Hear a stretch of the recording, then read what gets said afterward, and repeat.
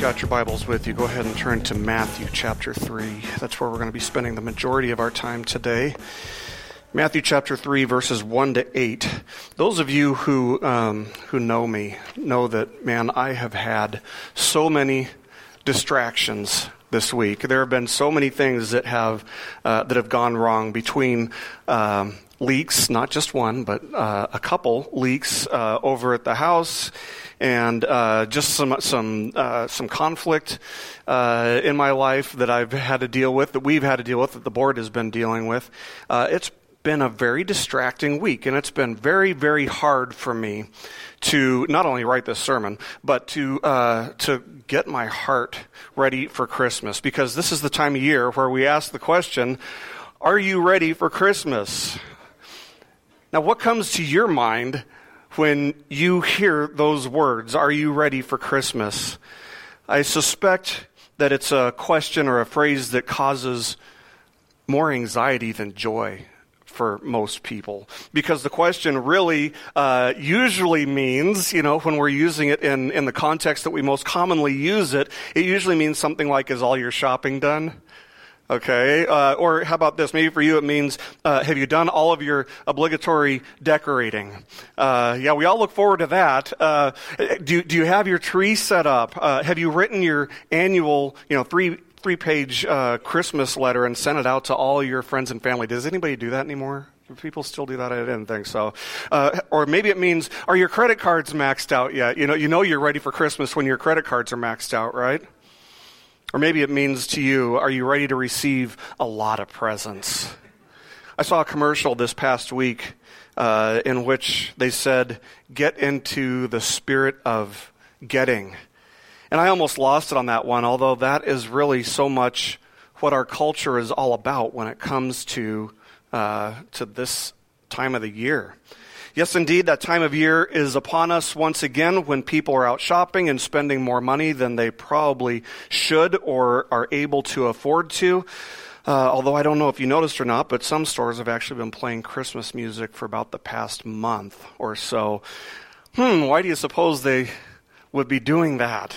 I'll say this much. I doubt that it has anything to do with spreading Christmas cheer. I suspect it has more to do with a subconscious influence that they want to place on their customers, get us in the mood to start buying more and more, because, hey, the earlier the better, right, as far as they're concerned.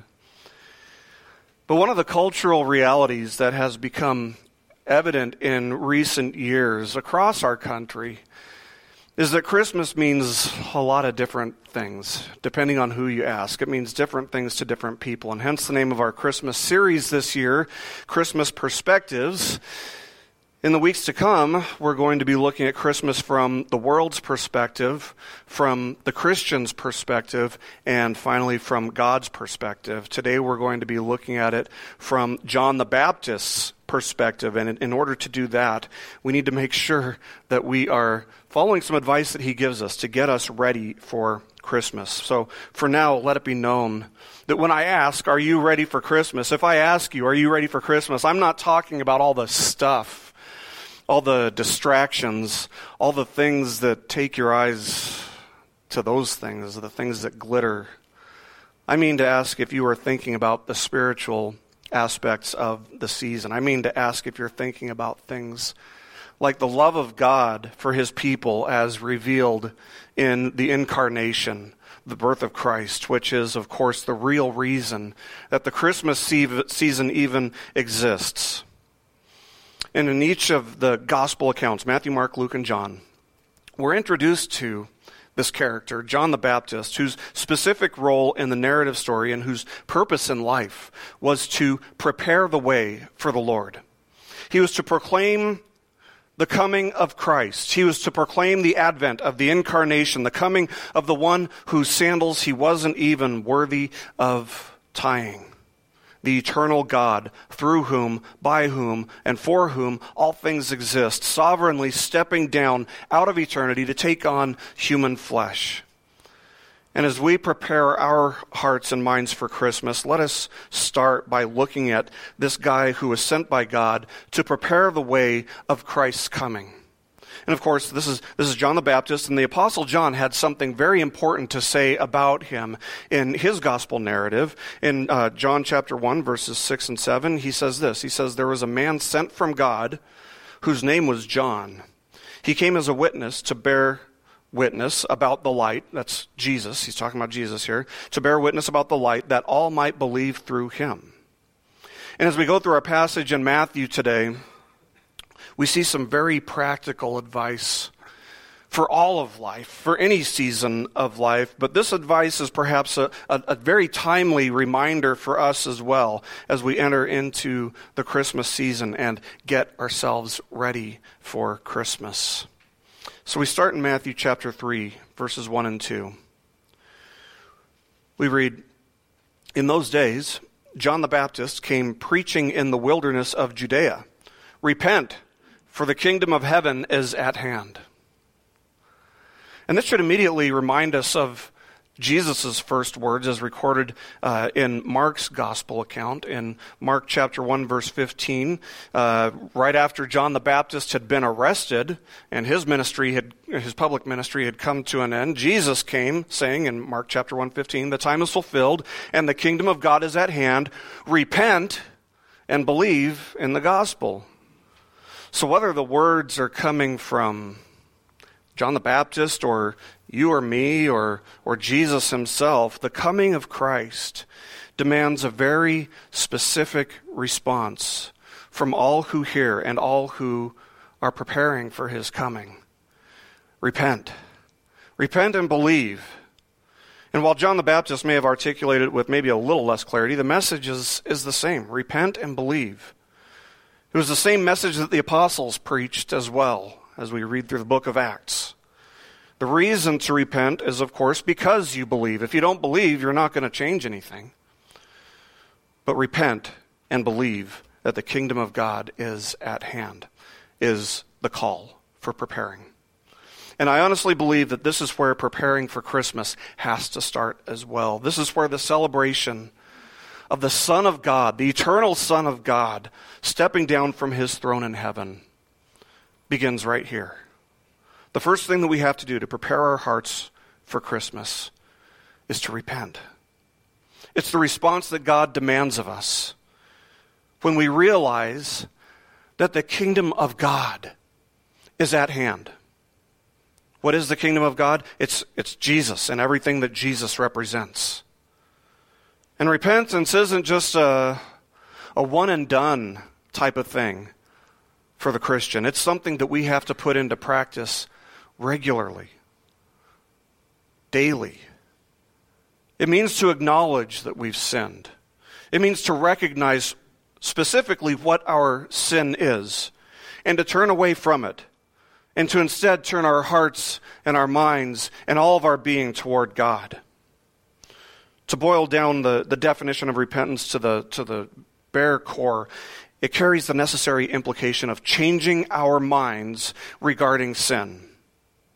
It means that we come to view sin that we once loved, that we once ran toward, that we once cherished, as something to be hated, turned from, and avoided.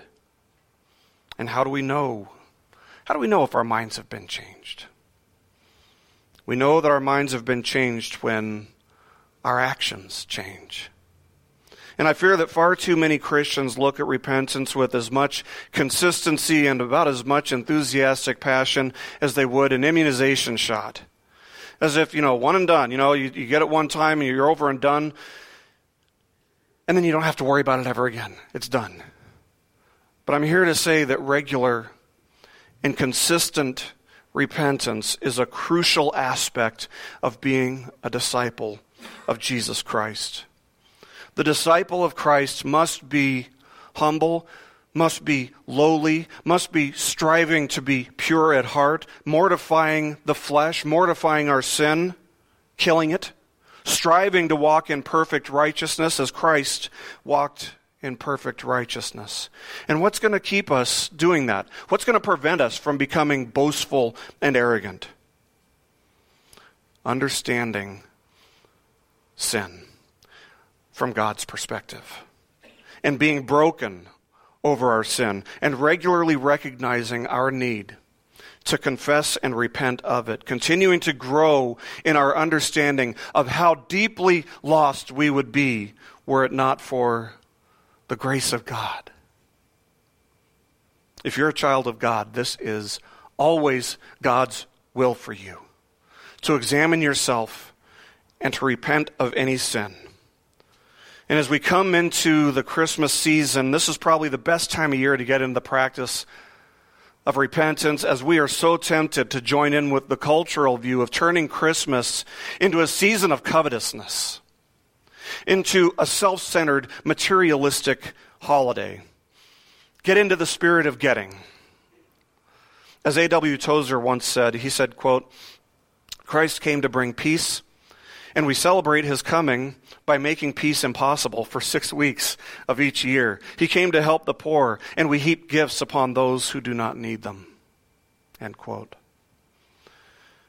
We must confess that as Christians, many of us struggle with the same temptation to make it just that. It's so hard to focus on the real reason for the season when we are so bombarded with materialistic messages from the culture, and we're distracted, and we're tempted to participate with the culture by turning the holiday in which we celebrate the incarnation into a season that's really nothing more than a carnal and worldly circus. And if you're as tempted as most people, myself included, I put myself in that category. If you're as tempted as most people to make the Christmas season about yourself, about stuff, about coveting, about wanting what you don't have, rather than about Christ, I beg you to look to the lowly manger and to see the humble birth of God in the flesh. And look to the lowly cross and see the purpose for that humble birth. And respond to this great demonstration of God's love by repenting.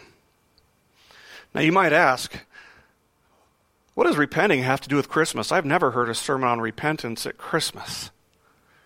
It has everything to do with Christmas. It has everything to do with the spiritual aspects of Christmas. It has everything to do with celebrating the coming of Christ as if he were coming tomorrow or tonight. What do you have to do before you put up the Christmas tree and all the seasonal decor? You have to make room for it. We had to move some tables around and move some stuff around in our front room. You have to make room for it. That's exactly what repentance is. It's clearing out the old, turning away from the old. It's essentially the same thing as preparing room, making room. Repentance has everything to do with preparing for the celebration of the coming of Christ. So Matthew now tells us why John the Baptist preached this message of repentance. Verse 3, Matthew writes this. He says, "For this," John the Baptist, "for this is he who was spoken of by the prophet Isaiah when he said, 'The voice of one crying in the wilderness, prepare the way of the Lord, make his paths straight.'" Matthew's urging his audience to see the connection between something that had been written hundreds and hundreds of years beforehand, and what John the Baptist was saying. Matthew's audience consisted almost entirely of Jews who had recently converted to Christianity, and one of the things that he does repeatedly throughout his gospel testimony is to point back to the Old Testament and show how the events which preceded and surrounded the coming of Christ were prophesied throughout the Old Testament. And he says, make his paths straight. What does that mean? What does that have to do with the coming of Christ? It's talking about making a road for him. Picking up weeds, pulling out the weeds, pulling out anything that stands in his way, not going around them. Not making a detour for Christ to come, but pulling out anything that stands in his way. No compromise. So I want us to see that to repent is the same as to prepare. That's what Matthew's pointing out for us. We sing, let every heart prepare him room. Well, what do you think that means? It means to repent and thereby make room for the coming of Christ. In fact, the Hebrew word that gets translated as prepare is panah, which the primary meaning of that word is turn or to turn away from. So let every heart prepare him room, make his paths straight. Let every heart turn from all the distractions of the Christmas season, the things that demand our attention and inhibit or steal the attention that rightfully belongs to Christ. To prepare the way means to get everything out of his way in order that the King of Kings and Lord of Lords may have a road that is worthy of his presence. By telling us to prepare, John the Baptist is saying that the King is coming. So we must make sure that we are ready to receive him. How do we do this? We've already seen why he preached this. Now we see how we do it in the verses that follow, verses 4 to 6, Matthew chapter 3. We read, Now John wore a garment of camel's hair and a leather belt around his waist, and his food was locusts and wild honey. Then Jerusalem and all Judea and all the region about the Jordan were going out to him, and they were baptized by him in the river Jordan, confessing their sins. That's the next principle I want us to look at this morning, is confession. Confession is something that I fear that far too many Christians completely misunderstand. Because when we think of confession, we think of it in terms of our own language. We think of it in terms of how we have heard it before, how we've seen it played out. You know, somebody might confess to wrongdoing, as if it just means, biblically speaking, to own up to something. In the English language, the words admit and confess are basically synonymous. That is, they're interchangeable. They essentially mean the same thing. But biblically speaking, confession means much more than just admitting that we've done something. Do we really think that we need to admit anything to God? Just admit it for the sake of claiming responsibility? I mean, think about it. What did ISIS do a couple weeks ago after the terrorist attacks in Paris? What did they do? They admitted it. They claimed responsibility for it.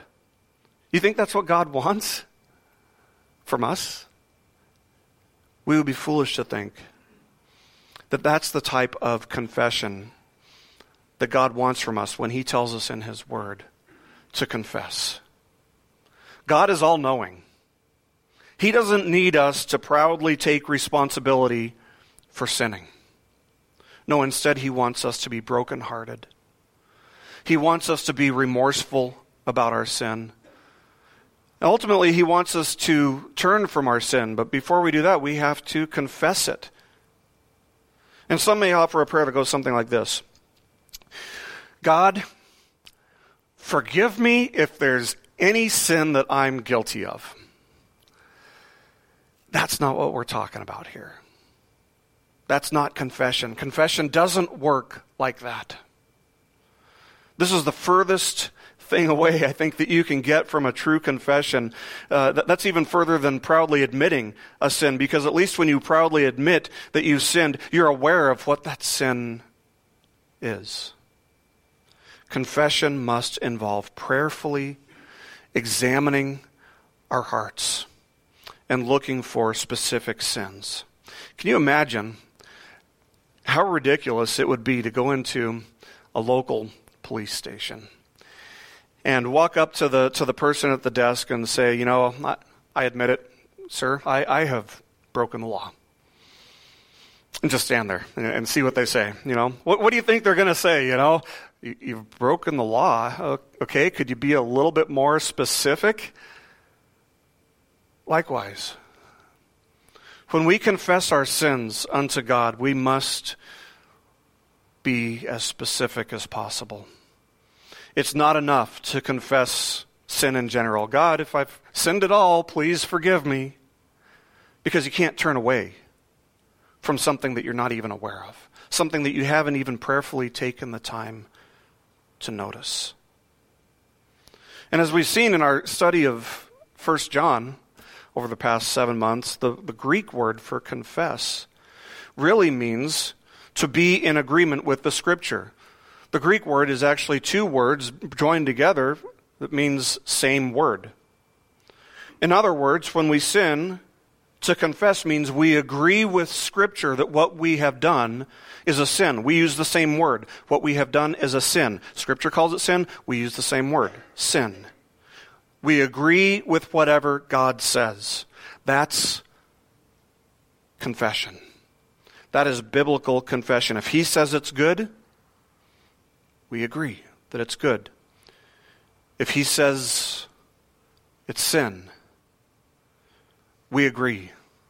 No matter how much we love that sin, we agree that it's sin and something to be avoided. And this is how we prepare room in our hearts, in our minds, in our lives for the King of Kings. We confess. We agree with God's assessment in humble submission to His authority, and we turn away. We repent from whatever it is we're confessing. And God makes this promise. 1 John chapter 1, verse 9, if we confess our sins, He is faithful and just to forgive us our sins and to cleanse us from all unrighteousness. Now, in the context of our passage here in Matthew, these confessions are being done right out in the open. These are public confessions, right out in front of everybody. Funny how that works, isn't it? I'm sure that if I were to ask, if anybody has sinned, raise your hand. I'm sure that every hand in here would probably go up. And we're comfortable with that. Okay, in general, yeah, I've sinned this week. I can't deny it. I mean, we all do it. We'd all be willing to raise our hands and admit that much. But what if we went around the room confessing exactly what sin we've done? Now that would make us a little bit more uneasy, wouldn't it? It would be pretty unsettling for most of us, and no, we're not going to do that today, so everybody can breathe a collective sigh of relief. But if, hypothetically speaking, if we were to go around and confess our sins publicly, that's something that would make us very uneasy. We're pretty comfortable just keeping our sin between us and God. I know I am. It's easier that way, But James had this to say. James chapter 5, verse 16. He says, therefore, confess your sins to one another and pray for one another that you might be healed. The prayer of a righteous person has great power as it is working. So biblical confession is supposed to be first and foremost between the individual and God. Yes. Because ultimately, all sin is against God. Even when you sin against somebody else, ultimately, that is against God. Just like David, when he sinned, who did he go to first? He went to God. Once he was made aware of his sin, he went to God because ultimately, he realized that all sin is against God. So first and foremost, yes, biblical confession is between the individual and God. But there's also a very important place for, secondly, having someone in whom you can confide. If you have a spouse, it should be your spouse. If you're single, it should be your closest friends in Christ. Someone with whom you can be open and honest. Someone you can confess your sin to, even if it's a sin, whether it's a sin against that person or if it's a sin that's not against that person. Confess to that person. Why would God want us to do that? Why would God want us to go to somebody else and confess that we're guilty of some sin? Why isn't it enough just to go to God? Because private sin is far, far more powerful. And the likelihood of it coming back, of us doing it again, when we keep it private, is very high. And the way to disarm the power of sin in our lives, the way to loosen its grip on our hearts, is to be public about it. Somewhat, at least. To tell a brother or sister in Christ about it, let them pray for us. Confessing our sins to one another is scary. Believe me, I get it. But it's freeing. And it's healing. So we repent by confessing. As we prepare ourselves, prepare our hearts for Christmas. Matthew continues, writing in verses 7 and 8. But when he, John the Baptist, saw many of the Pharisees and Sadducees coming to his baptism, he said to them, "You brood of vipers, who warned you to flee from the wrath to come? Bear fruit in keeping with repentance." Somebody needs to teach John how to be politically correct, because calling them a brood of vipers, that's not nice. Confess, repent, and bear fruit in keeping with repentance. Now, what does that mean? What does it mean to bear fruit in keeping with repentance? Simply stated, it means to show evidence that your repentance was genuine. If you have truly repented, if you have truly changed your mind and your understanding about sin, that change will be reflected in your actions. That's all John is saying here. He's saying, prove that your repentance is legitimate. Bear fruit that says, I have repented.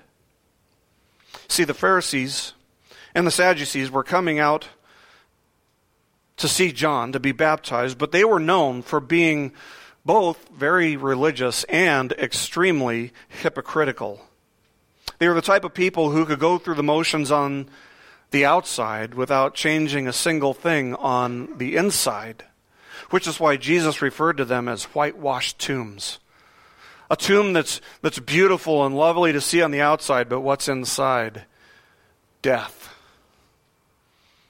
Is there another time of year when you and I are more prone to do the same thing, the same exact thing than Christmas? Is there another time of year that we're more prone than Christmas? I mean, we know that we're supposed to be joyful. We know that we're supposed to spread Christmas cheer. And yet people are stressed out because they're maxing out their credit cards, or they're depressed because the Christmas season is a lonely time of year for them. Or maybe internally, they're just focused on themselves during this time of the year. And so what do? We go through the motions externally. Inside, there's something wrong. Externally, we just go through the motions. Inside, we remain fixated on the wrong things. Externally, it sure looks like we're focusing on Christ. Externally, we put on a smile, and we have at least the temptation. When something's wrong on the inside, we at least have the temptation externally to just go through the motions. Listen, if you don't have a sense of joy as you celebrate the Christmas season, the season in which we remember the coming of Christ, find a trusted brother or sister in Christ and ask them to help you figure out at least what is preventing you from experiencing the joy of the season. Ask them to pray for you. You don't have to go through the motions this year. You don't have to fake your way through the Christmas season. If you are fixated on yourself this Christmas season, confess it. First to God, and secondly to a trusted friend. How would we identify what might be distracting us or maybe even stealing our joy? Well, let's start with what might need to be confessed. Maybe you need to confess that you have end-of-the-year deadlines at work that are completely draining you, and that's your distraction. Maybe you need to confess that you just don't have it within your budget this year to buy all the stuff, to buy all the gifts for all the people that you'd like to. Maybe you need to confess that you have a fear of not getting enough stuff this Christmas. You might say, well, why would I need to confess or repent of those types of things. Those are natural. And I'd say because Christmas is about the gospel, and it's about celebrating the incarnation. And we must guard ourselves from making this season revolve around covetousness, revolve around something other than the fact that God so loved the world that he sent his only Son in order that the one who believes in him will not perish but will have eternal life. So I urge you this week, do not give your heart to the idol of American, Western materialism this year, all the while going through the motions externally. Align your internal and externals. Align your heart and your actions, but not necessarily by changing your actions, but by changing your heart, making sure your heart is focused on the right things, on Christ. How do we make sure we're doing that? How do we make sure we're changing our heart and fixing our focus on Christ? By thinking about him, by focusing on him. And if we do that, what happens? We bear fruit.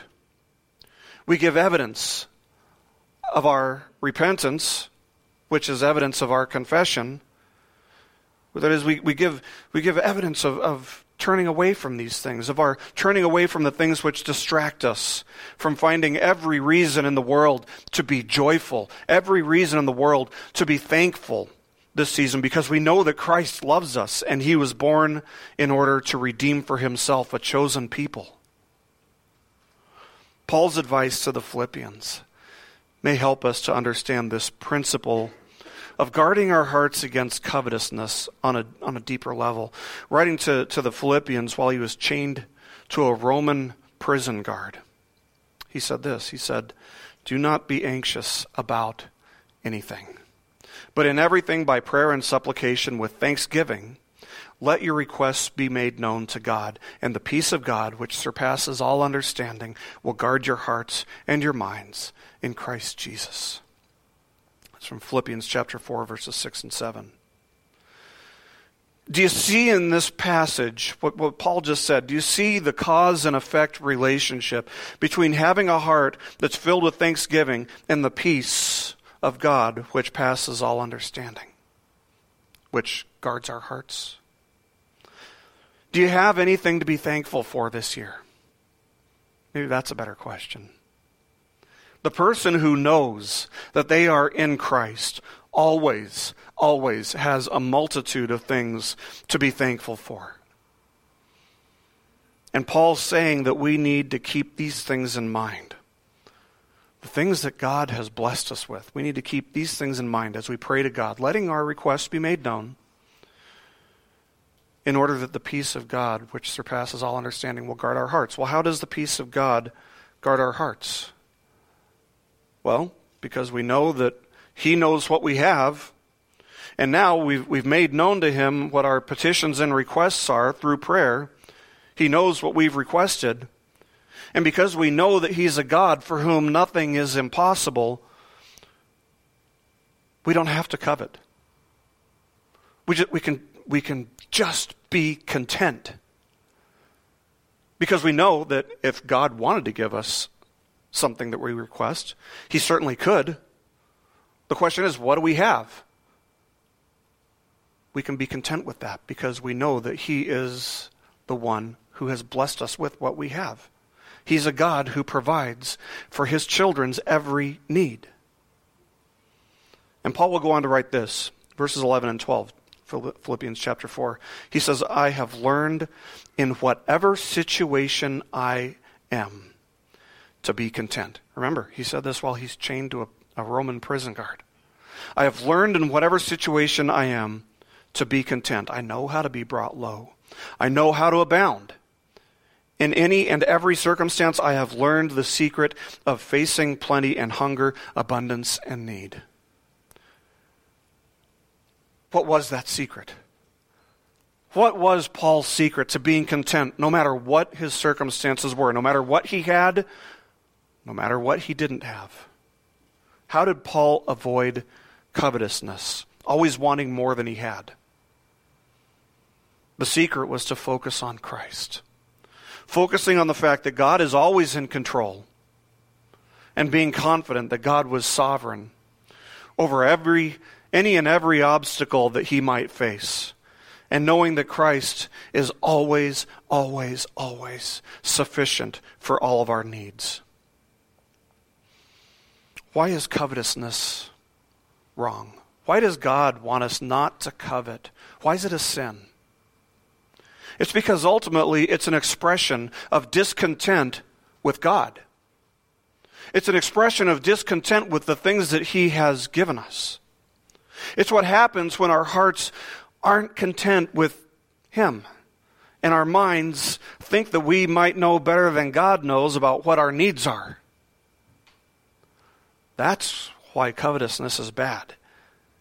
And so I would urge you this season to find unparalleled contentment in Christ, especially if you, like most people, are struggling with covetousness, with wanting more at Christmas. And so again, I ask you, are you ready for Christmas? Are you ready for Christmas? And I'm not talking about this stuff. I'm not talking about all the distractions, the things that give us anxiety, the things that stress us out, or maybe even the things that are depressing. Are you ready to celebrate the real reason for the Christmas season? Are you ready to celebrate the incarnation, the willingness of Christ to humble himself by taking on flesh, being born in the lowest of lowly conditions? Because to prepare for Christmas and to celebrate Christmas properly, we must prepare the way. We must clear out the distractions. We must repent, confess, and bear fruit. Eliminate the things which compete with Christ for the focus of our hearts and minds, which would distract us from focusing completely on him this season and throughout the year. With thanksgiving in our hearts, let us remember that every good gift and every perfect gift is from above, coming down from the Father of lights, with whom there is no variation or shadow due to change. He has always provided for his children. He will continue to provide for his children. With thanksgiving, let us remember that God has blessed us in Christ with every spiritual blessing in the heavenly places. Ephesians chapter 1, verse 3.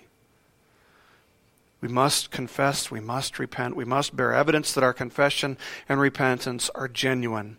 And so I invite you to join me in doing more than just going through the motions this Christmas season. I invite you to join me in cleaning out the things in our lives that are in the way of us truly embracing and celebrating and focusing on the coming of Christ. And I invite you to join me in laying down our burdens and casting aside every weight and sin which clings so closely. And let us run with endurance the race that is set before us, looking to Jesus, the author and perfecter of our faith, who for the joy that was set before him endured the cross, despising the shame, and is seated at the right hand of the throne of God. Let us bear good fruit, such as the fruit of peace and joy. Those are a couple of the major themes of Christmas. But also repentance, submission, eager obedience, as we fix our hearts and minds firmly on Jesus. Let us not covet this season, but may we find unparalleled contentment in Christ our Lord. Then we'll know that we're ready for Christmas. Let's pray.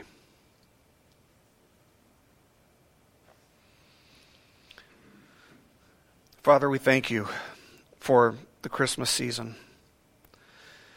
And we thank you, Lord, for the gift of your Son.